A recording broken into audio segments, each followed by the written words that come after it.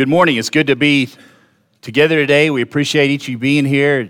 Jason said we have some visitors with us today. We're especially grateful for you and invite you back when you can join us to worship. We're glad to have you here today.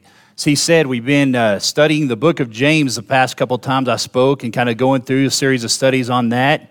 We'll do a quick refresher on that just to kind of remind of where we're at in the study because there's such a link between all these chapters. You might remember we talked about in James chapter 1 how he talks about using the scriptures or the word as a mirror for our lives and how he talked about looking, the word being like a mirror that we can look into and not being like a man that looks into that mirror and sees his appearance and sees the things that he needs to change and the things he needs to do in his life and walk away from that and not take care of those things.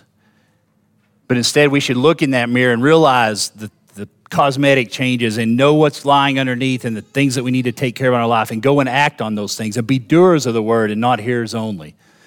And then he went on into chapter 2 to talk about the link between faith and works. And we talked a lot about that and what it means for a faith to be a working faith. And he said, I have faith without works. I'll show you my faith by my works. And how there's such a tight link between faith and works and how a true faith is a working faith and a faith that demonstrates those works day in and day out in our lives. And how important it is for our faith to do that and be such a working faith. And really the entire book of James, I think the more I study this, the more I'm convinced that it is a book on faith and what faith means. And what it means to have a true faith and all these different things. And so as we move into chapter 3 today, I want to talk about the signs of a mature faith. We talked about chapter 2 being the measure of an authentic faith last time and what it means to have an authentic faith. That you don't look at someone and judge partiality when people come in and how we have respect for everybody and how our actions and how we treat people and the things that we do demonstrate that faith. And he leads into a study in chapter 3 on the tongue. And many of you have studied this chapter before, and I've heard many lessons on this in my life, most of them titled Taming the Tongue. And I want to think about this chapter. Obviously, we're going to talk about the tongue and what that means and the warnings that are given to us in this chapter, but I want to think about it in the context of the broader faith, the broader idea of what our faith looks like. And I believe he's teaching in chapter 3 that the way that we handle our tongue is the true sign of a maturing Christian. That it's a sign of what it means for our faith to become mature. And so I hope to demonstrate that to you this morning as we study about faith. What do you think about when you think about a mature faith? We think about maturity in general, right? We mature in various aspects of our life. There's physical maturity. The signs of that are physical growth. Us guys start to get hair on our faces. At some point, the hair on our heads starts to fall out. There's physical signs that show what it means to mature, right? We hope our kids mature. What does that mean when we want our kids to mature? Well, we want them to start to think for themselves. We want them to start to be able to reason and use good judgment in the situations that they encounter. What does it mean to have a maturing faith? I think about verses that talk about how as we mature in our faith, that we become skillful in the Word. We start to learn the Word, and as you mature in faith, you become. It equates that to a physical baby, and how as a young child and a baby, we drink milk, but as we mature, we start to have a need for strong meat. So I think about knowledge and wisdom and some of those kind of things, and I think all of that links together. There's certainly not one thing that you can point to and say it means you have a mature faith if you do this. But I think maybe as we talk about the tongue this morning and the use of it, that maybe it's the clearest indicator of a mature faith or a barometer of a true faith. You think about instrumentation and weather instruments and things like that. They indicate what's going on, right? They indicate what is coming. And I believe that the way that we use our tongue and the way we interact with people with our speech is maybe the strongest indicator of where our faith is at. And I hope to demonstrate that to you this morning. As he starts off in verse number 1, he makes a statement that we've heard before that says, "Not many of you should become teachers, my brothers, for you know that we who teach will be judged with greater strictness." If you look at this verse in the context of the chapter right before chapter 2 and everything that comes after it, it almost feels a little bit out of place because he's given this warning to teachers. And we talk about this verse in our teacher trainings. We've talked about this in the last couple of months in our teacher trainings. We've talked about it a lot over the years as we talk about teacher trainings, but just the seriousness of what it means to be a teacher. And at the end of the day, James isn't really talking about teaching here. He's using teachers as a warning and the seriousness of what he's about to say. The tool of a teacher is speech and using the tongue. And I think he's setting up the rest of this chapter to say, look, teachers have a big role. They have a big responsibility. They're going to be judged greater because of the things they say. And that should scare all of us that are willing to teach. Or it should at least put a certain amount of reverence in us that the things that are going to come out of our mouth are important. And the way that we use that and the way we interact with people on that, it's a big deal and it's a warning. And that's what he's setting up here. He's not setting up a lesson on all the things it means to be a teacher. He's warning teachers because of how big of an issue this is for each and every one of us, and then there's a greater judgment on teachers as they use this. And so I think it's very interesting how he started off this dialogue. He went straight from the length of faith and works to saying, not many of you should become teachers. And I'm about to tell you why, because we're going to talk about the tongue and because the seriousness of what it means to deal with your tongue and how that impacts all of these other areas of our faith. And so as we talk about this morning, I want you to think about that. Think about it in context of your faith, not anybody else's faith or the overall faith of the congregation, what it means in the context of your faith. And think about all of the things that you say and how you talk to people and how you interact with people.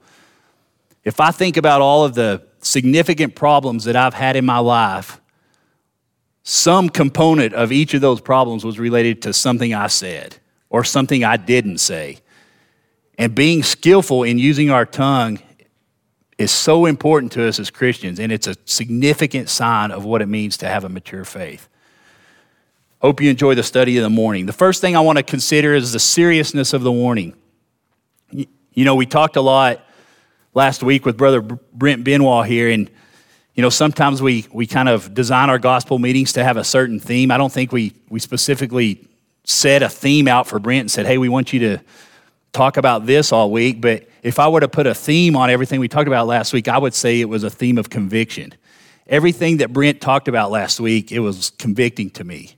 And he talked about a lot of different types of things, but every one of them came back to something that really convicted me.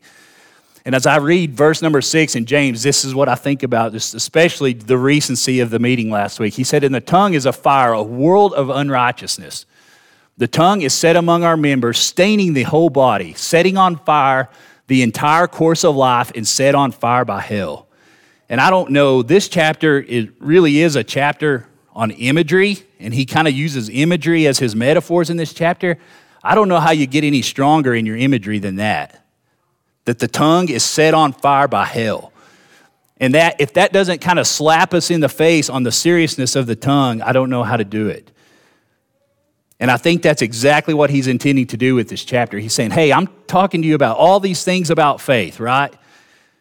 You can look in the mirror and evaluate yourself and decide to get your own house in order, and that's good. You should do that. And then you can prove that your faith is authentic by the works that you do, and you can do all that. And then you can turn around and use your tongue and wipe it all out in the blink of an eye. The way that we deal with our tongue can destroy everything in our lives. And he uses a lot of imagery in this chapter to demonstrate that. And I've seen that in my life. I've seen it in the way that I have handled situations and the results of and the impact of that. I've seen it in other people and how they handle situations with that. And it's something that we should think a lot about and work on and practice and use the word to become better at. Because it directs our entire body. It directs everything. He said it's the entire course of life is dictated by the tongue. I was reading an article on a man as I was doing some studies around this, and he, call it a quote or whatever you want to call it, but he made a statement that our tongues are so often the most obvious index of that ungodly desire at the center of our being. Think about what he's saying there. Our tongues are most often the obvious index of the evil inside us. And you think about all the evil and sinful thoughts and actions that we have in our lives, the tongue is what shows that from time to time. The tongue is the product of that. The things that we say reflect that. And I think it's just such a strong indicator of how serious we should take this. And as we study about the tongue today, I hope to demonstrate that indicator and think about it with respect to where our faith is at. And, I think about, you start looking at the scriptures and doing searches on the tongue and the impact of it. You can obviously find lots of examples of how people interacted with other people in the Bible and the things that they said and talked about. But James chapter 3 really is kind of the biggest single sustained discussion about the tongue in the scriptures. So I think it's a perfect area to center this discussion around. Proverbs chapter 4 and verse number 23 says, "Keep your heart with all vigilance, for from it flow the springs of life. Put away from you crooked speech and put devious talk far from you." And then similarly in Matthew chapter 15 verse number 11, he says, "It is not what goes in the mouth that defiles a person, but what comes out of the mouth that defiles a person." And we could really spend all of this discussion really in James and Proverbs. I talked about last time, or really both the previous times, I think, when I was kind of talking about the lesson I was going to do. I talked about James and how it's been called Proverbs of the New Testament, right? And really, with respect to this one conversation, it really does hold true. You can really spend this entire conversation in James. You could spend this entire conversation in Proverbs. And there's dozens of scriptures in Proverbs that you can go pull out for supporting scriptures on this. Go do a search and just look at all the ways that this is addressed in Proverbs. And they're simple, easy to understand explanations and metaphors for what we can mess up with our mouths. But the fact that there's so many of them, to me, is indicative of how big of a deal this is. Go look at them. Just go do simple searches on the Bible app on your phone and see how many hits you get in Proverbs on this. It's fascinating to me. The one thing that I want to point out with this, obviously the seriousness of the warning, but the why behind that. And I think, a lot of times we don't do a great job on the whys, right? And the older I get, kind of the more important and the more I value the why behind things, right? You can tell your kids because I said so, but if you can really demonstrate to them the why you want them to do something, you get a whole lot more credibility and leadership capital in the things that you want them to do.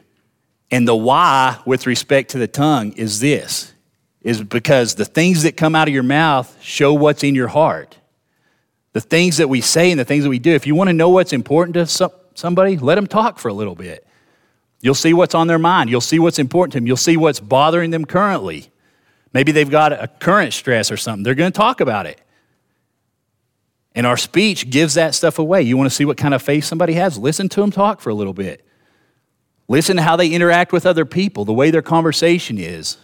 Are they meek and gentle in that conversation? Are they proud and belligerent in their conversation? You can learn a lot about somebody's faith by the way they talk. And we talked last time about the fact that, whether faith is or isn't seen. I talked about it being like calories. You can't always see them, but you can sure see the results of that. That's because of the tongue. You can see the results of that because of the actions we take and because of what comes out of our mouth. And that's why it's so serious, because the way that we talk and the way that we use our tongue reflects our heart. Is our heart in a position that says it's an authentic faith? Are we doing the things God's asked us to do? Do our works reflect that? Does our speech reflect that? Or does it reflect something completely different? Let's think about that link between the tongue and the heart and how powerful that is. Now, James uses three kind of graphical examples of the tongue here, and I want to talk about each of those individually, and I think they're really powerful examples. I tried to find pictures that are representative of the examples as well, but the first one in verse number 3, he says, "If we put bits into the mouths of horses so that they obey us, we guide their whole bodies as well." I don't know a lot about horses or livestock or any of that stuff as well, but I've seen how they work, and you think about these bits that he's talking about, and you can't even see the bit in the picture, right?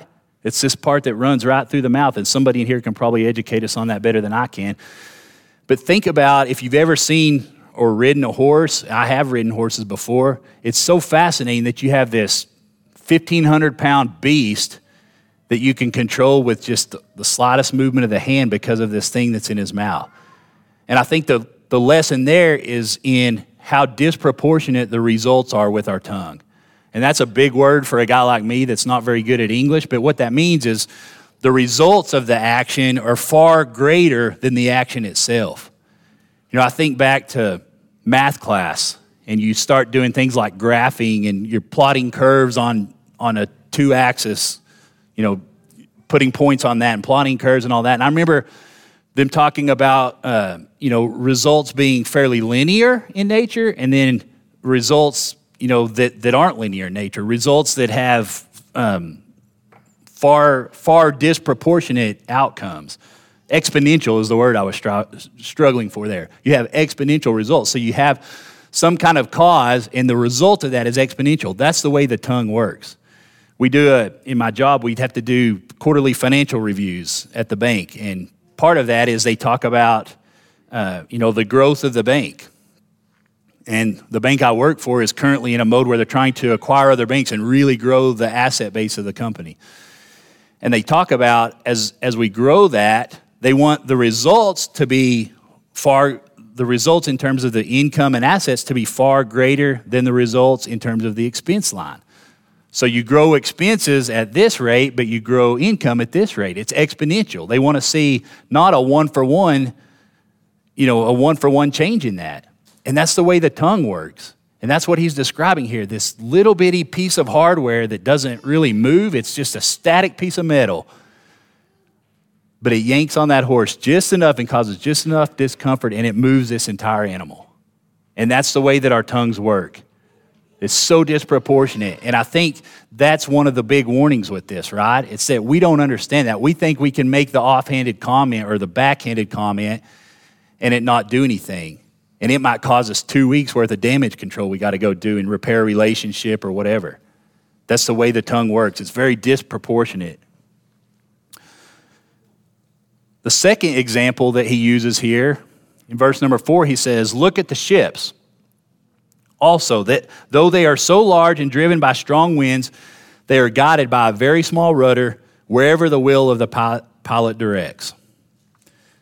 The second thing that I think he's really trying to get across to us in this chapter is just the nature of how destructive misusing the tongue is. And certainly this morning, we're not going to talk a lot about all of the positive things that you can do with the tongue. That's a critical part of being a Christian as well. Maybe we'll come back and hit that with another one. But the warning in this chapter is all about the misuse of it, and so that's what we're addressing. But obviously, we want to be skillful in what we do with the tongue. We want to affect positive things. We want to affect good change and things like that. But the truth is, misusing it always leads to destructive things. It's always destructive. You might remember, as we think about this analogy of the ship, you might remember the story this year, the ship that got stuck in the Suez Canal and how that turned into such a global conversation. As this ship blocked this canal, and it just brought certain aspects of global trade to its knees. There's so much stuff runs through this in terms of global trade that it was just people were going nuts about it. It was affecting stock markets worldwide and oil supply and all this other stuff, right? And you think about how, I don't know the engineering on this ship, but the steering mechanism on it relative to the size of the ship is fairly insignificant. And you think about how it works with a boat, right? That one little rudder can guide where this thing goes. And certainly somebody misused the steering mechanism on this ship at some point, and it caused significant problems. And that's the way it works with our tongue. You make one little slip up, one little misguided turn in navigation, and it all blows up. And it's so destructive. And so the challenge is the fact that misusing it never leads to positive results. And that's the danger in the warning here. Sometimes we get by and it's not horribly significant, but it almost always causes problems. And it's almost always destructive. It's an interesting metaphor here about this ship, how such a large vessel is controlled by a very tiny thing. The third warning he gives, and I think maybe the most visually impacting of the warnings here, is in verse number 5.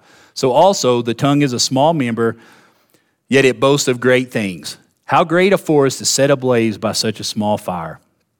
Think about all the times that I remember in my life hearing about forest fires and these wildfires that always make the news, and they end up burning for weeks and weeks. And Seems like almost all cases you always find out somebody flicked a cigarette out the car window, or, there was a family camping and they left a campfire unattended, and then all of a sudden Yellowstone is burning for months, right? We just went to Yellowstone this month on a family vacation, and there's parts of the park that have had significant fire damage over the years, and you can see the results of that still. You still see the trees that are bare and large patches of land that were just devastated at some point. And I think the interesting part of that is, number one, that was many, many years ago. So the lesson to me is, this was hugely destructive at the time, but decades later, you still see the effects of that. And I think that's one of the problems with our tongue as well, right? Not only is it super destructive in nature, but sometimes it's long-lasting. And we make a significant mistake in a relationship with somebody, and we say something we can't take back or easily take back. People feel the effects of that for generations, and it destroys lives and relationships. And it causes all kinds of significant problems. And when we misuse the tongue, it's not only destructive, but it's long-lasting. And I think this imagery of the forest fires is the perfect analogy there. And when people talk about taming the tongue, a lot of times you see the graphics or the imagery is somebody's taken and photoshopped the tongue sticking out with fire burning out of it. And it's because it's so impactful, and that's exactly what it does. You don't think flicking the cigarette's going to destroy, counties, but you don't think that opening your mouth's going to cause some significant damage either, but yet it does over and over again. And it's devastating in its nature. And I think one of the significant problems with it, and one of the challenges with all of the things that we experience in our life that are sinful or negative in nature, is how inconsistent we are with it. And he talks about that in verse number 9. He says, with it we bless our Lord and Father, and with it we curse people who are made in the likeness of God. From the same mouth come blessing and cursing. My brothers, these things ought not to be so. Does a spring pour forth from the same opening both fresh and salt water? Can a fig tree, my brothers, bear olives, or a grapevine produce figs? Neither can a salt pond yield fresh water. Think about all the ways that we're inconsistent with stuff. And he, again, keeps using this kind of imagery to talk about these things.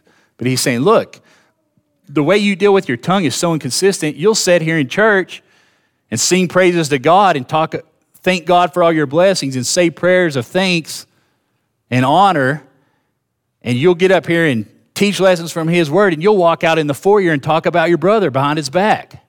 We're so inconsistent with what we do with these things, and it gets us into trouble because of it. And that inconsistency just over and over again bites us. And think about all the different things you say and how you do this. I know I do this all the time. And yet we don't think about it. It's just second nature. It's second nature to go gossip. It's second nature to get a dig in on somebody because we don't like something about them. He's saying these people are made after the image of God, and you'll take a shot at them. And I think this inconsistency also demonstrates just that we don't a lack of awareness about it, right? It becomes so second nature. We do all these different things that we're not even aware that we're doing them half the time. We're not even aware that we're taking shots at people. It's just what we do, right? We're not aware that we're gossiping. We're not aware that we're undercutting people. And that's what he's warning us about.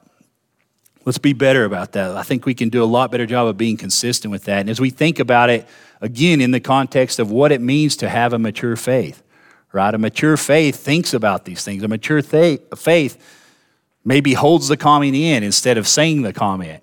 And I'm person number one in line on all this. There's people in this room that can attest to the fact that this is not my strong suit.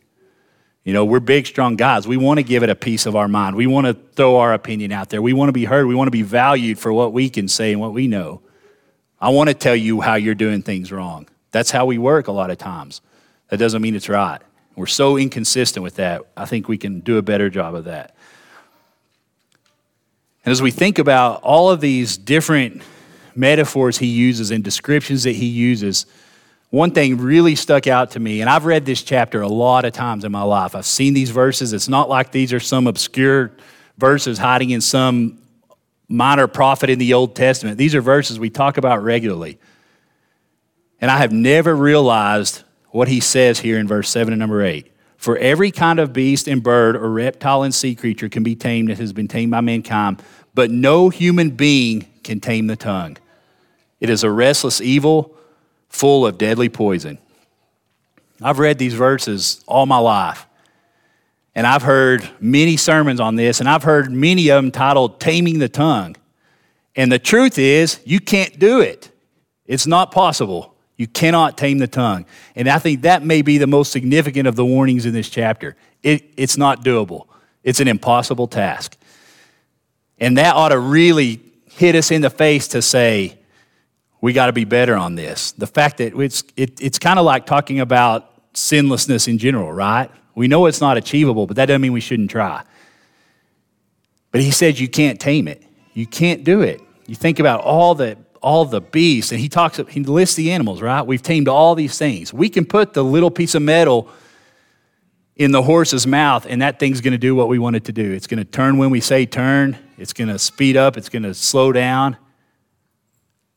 But you can't bridle the tongue. There is no piece of metal strong enough to bridle the tongue. And as Christians, we've got to be mindful of that, and we've got to understand the warning, and we've got to do better. And it's probably an indicator of how much less we should use it. If you can't do anything good with it, you probably should keep it shut, right? And I think all of those types of practical things, not opening it as much, thinking a lot more before you talk, all those practical things are probably good lessons in how we move closer to doing this. It cannot be tamed. I think it's both interesting and intentional as to why he moves into this in chapter 3, because he's talking all this stuff about faith, right? What it means to have the right kind of faith in 1 and 2. Right? Reflect on yourself. Make changes that shows that you're not just hearing the word, but you're willing to do it. Go produce good works. Treat people the way they should be treated without partiality. Make sure your works are reflective of your faith, that your faith is not dead. And a big way that you do that is by getting this under control, by being able to handle your tongue in a skillful way. You want a mark of an authentic faith or a mature faith? Get your tongue under control. I saw a quote from a man named Bruce Waltke. He said, "A fool's tongue is long enough to cut his own throat."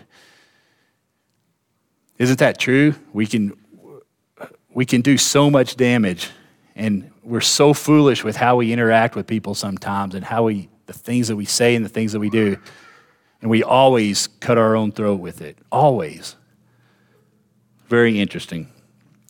In Matthew chapter 12, in verse number 34, he says, "You brood of vipers, how can you speak good when you are evil? For out of the abundance of the heart the mouth speaks. The good person out of his good treasure brings forth good, and the evil person out of his evil treasure brings forth evil.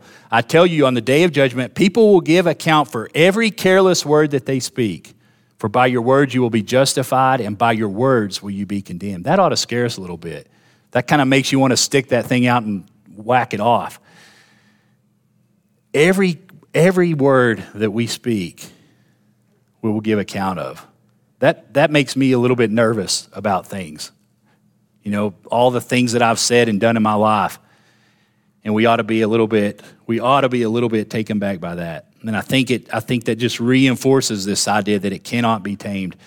You think about all the ways that we communicate, even in our jobs, right? I remember a guy telling me one time, I think it's, somebody famous has talked about this, Warren Buffett or one of those guys, I don't know, but I had a boss tell me one time, you see people, how they communicate with email, right? And there's a whole other side to that, because you take out all the ability to read body language and understand tone and all that kind of stuff. But he said, hey, if you ever get where you want to send one of those emails where you just want to let somebody have it, he said, sit down, type that email up, say everything you want to say, and then put your finger on the backspace key and erase it all and delete the email, because there's just no good going to come of it. And I think sometimes that's how we ought to behave with our tongue, right? We just open the mouth and let everything out, and you can't take it back, right? Maybe we should go in the corner and say it to ourselves in the mirror and get it all out and then shut up about it, and then we reduce our problems immensely. I've heard other people say, that it's better to keep your mouth shut and let people wonder if you're an idiot versus opening your mouth and removing all the doubt of that. That's kind of how it works. And there's actually a proverb, Proverbs chapter 17. He says, even a fool who keeps silent is considered wise. When he closes his lips, he's deemed intelligent. You know, we think all these great sayings and they always come back to the Bible, right? Somebody has a great quote and we give somebody credit for it, and then there's always something that Solomon said that's where they took it from. How much smarter we look when we just keep our mouths shut, right? Before we say something and let everybody see that we don't know what we're talking about. The tongue cannot be tamed. It's not possible to do. Now, verse number 2, I intentionally skipped over, at least earlier, kind of in order that it comes in the chapter, because I think this is really the tie-in verse of the whole chapter. In verse number 2, he says, for we all stumble in many ways, and if anyone does not stumble in what he says, he is a perfect man.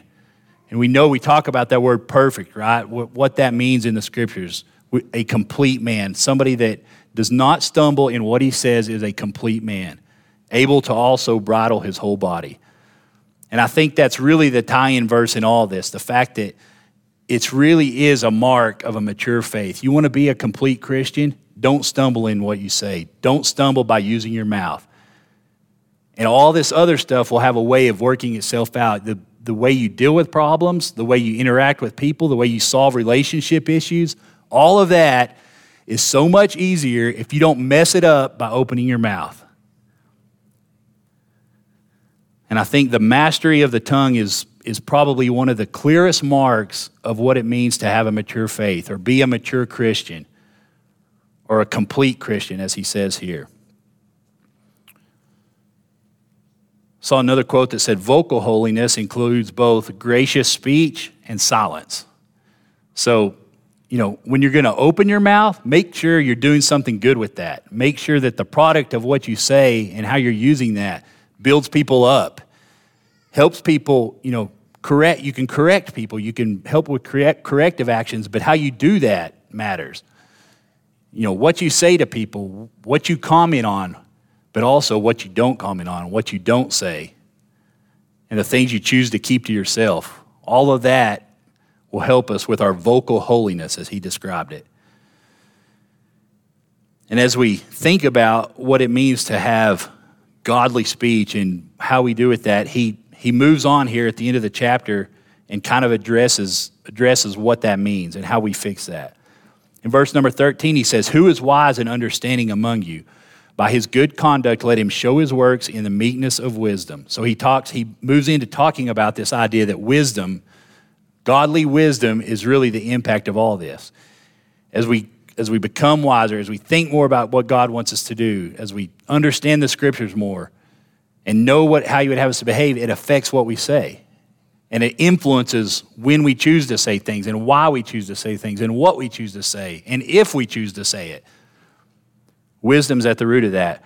Verse number 17, he says, the wisdom from above is first pure, then peaceable and gentle, open to reason, full of mercy and good fruits, impartial and sincere. And a harvest of righteousness is sown in peace by those who make peace. You know, I think about, as we just think about the life of Jesus and all the scenarios that we read about with him, how he interacted with people in his ministry, we would fail if we didn't mention that. We don't have time to read all those examples, but next time you're reading about one of his interactions, think about it in context of just his speech.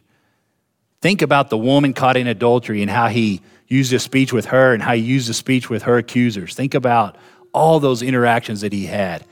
And it's so fascinating how he could both convict people in a way, you know, that wasn't condemning necessarily, in a way that wasn't harsh and abrasive. And he could comfort people, and he could mend relationships.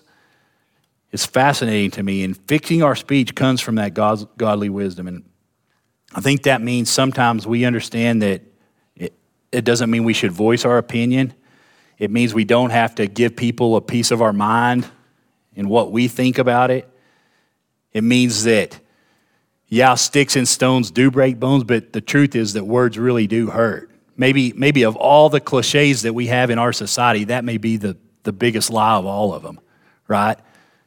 The truth of the matter is words hurt. And I know the spirit of that is for to encourage people to not let words hurt them, right? It's a personal thing, but the truth is they do hurt, and they cause problems all the time.